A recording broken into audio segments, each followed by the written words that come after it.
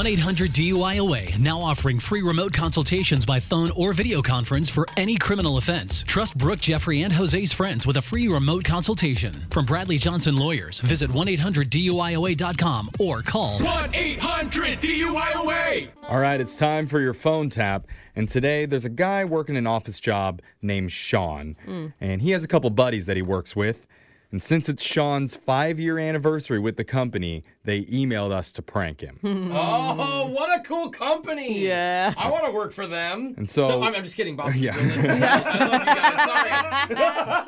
So we asked them a little bit about their office, and they told us their company's been coming down with some stricter new policies about what you're allowed to do and say and what you're not allowed to do and say while you're at work. Sure, lots of companies are doing that. Yeah, and so we asked our favorite corporate HR person, Brooke Fox, Oh, bro. to call Sean and take some of those policies to the next level. Yep. I think we have a good plan. Yeah. We'll find out exactly what that means in your brand new phone tap right now. It's another phone tap. Weekday mornings on the 20s. Only on Moving 92.5. Hello? Hi, this is Mindy Farrow calling from Corporate HR. Is this Sean? Yes, it is. Hi, Sean. I know we haven't spoken before, but I needed to give you a call because, unfortunately, we've gotten a complaint about you. What? About me? Yes, and maybe you'd rather do this in person, which is an option, or we can just talk over the phone right now. On the phone is fine. I'm not sure what the problem could be. Well, that's what we're going to go over. Your workplace correspondence, it's been deemed offensive by some. What does that mean? Well, your emails are rubbing people the wrong way, and we're really trying to make sure that we have a healthy work environment here.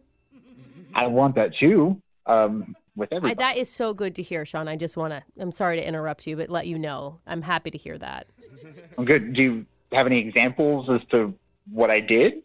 Sure. Last Monday, you responded to one of your coworkers' emails with, and I have it right here, quote, "I'm not sure I understand the concept for the project. Can you elaborate further?"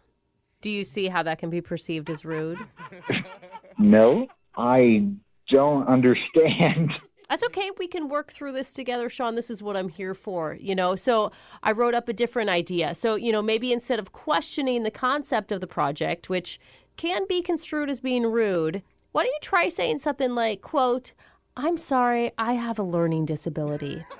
What? So can you explain it to me in more detail, please? What? Sean, this isn't funny. I'm not sure why you're laughing.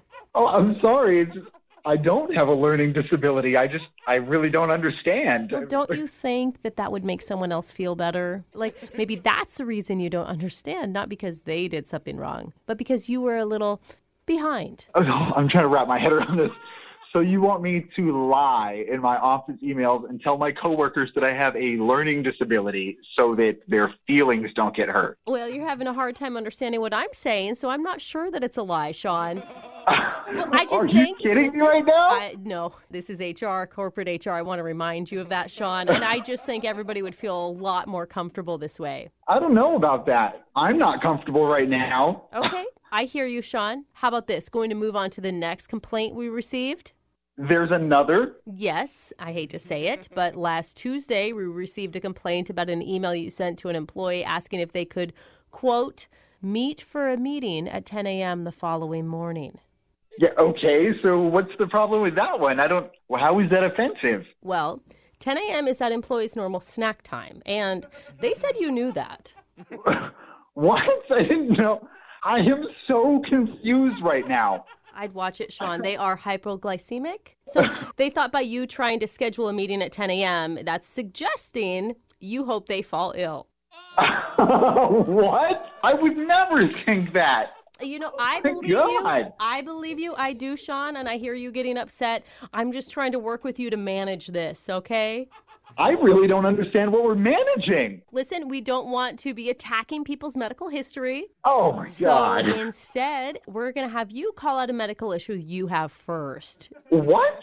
So you can schedule the meeting around that so, they can feel sorry for you. Why would I say that? First of all, my medical history is supposed to be confidential. I shouldn't have to share that with anyone. I understand what you're saying, Sean. It's not your real medical history. We're not asking you to divulge that. It's just to make them feel better about themselves. So maybe lupus, asthma. Lupus? I mean, even if you don't have it, you want sympathy so that way they don't hate you. They just feel sorry for you. You want my coworkers to feel sorry for me? Vitamin C deficiency. Is that an option? You want me to email my coworkers and tell them I have scurvy? No, actually, Hello? Sean, I don't. I don't want you to email your coworkers and tell them that at all. Then what the hell is going on? This is a joke. I'm so sorry. My name is actually Brooke for the radio show Brooke and Jeffrey in the Morning. We're doing a phone tap on you. I knew something was going on. This was insane. I cannot keep it together. Oh, your employees, Zach and James, set you up to congratulate you on your 5-year anniversary. I work with some bleeding hearts, but this was too much. Well, I just would say, when you're scheduling your celebration cake, make sure you do it around their snack time. Yeah. I wouldn't want them to pass out. Yeah.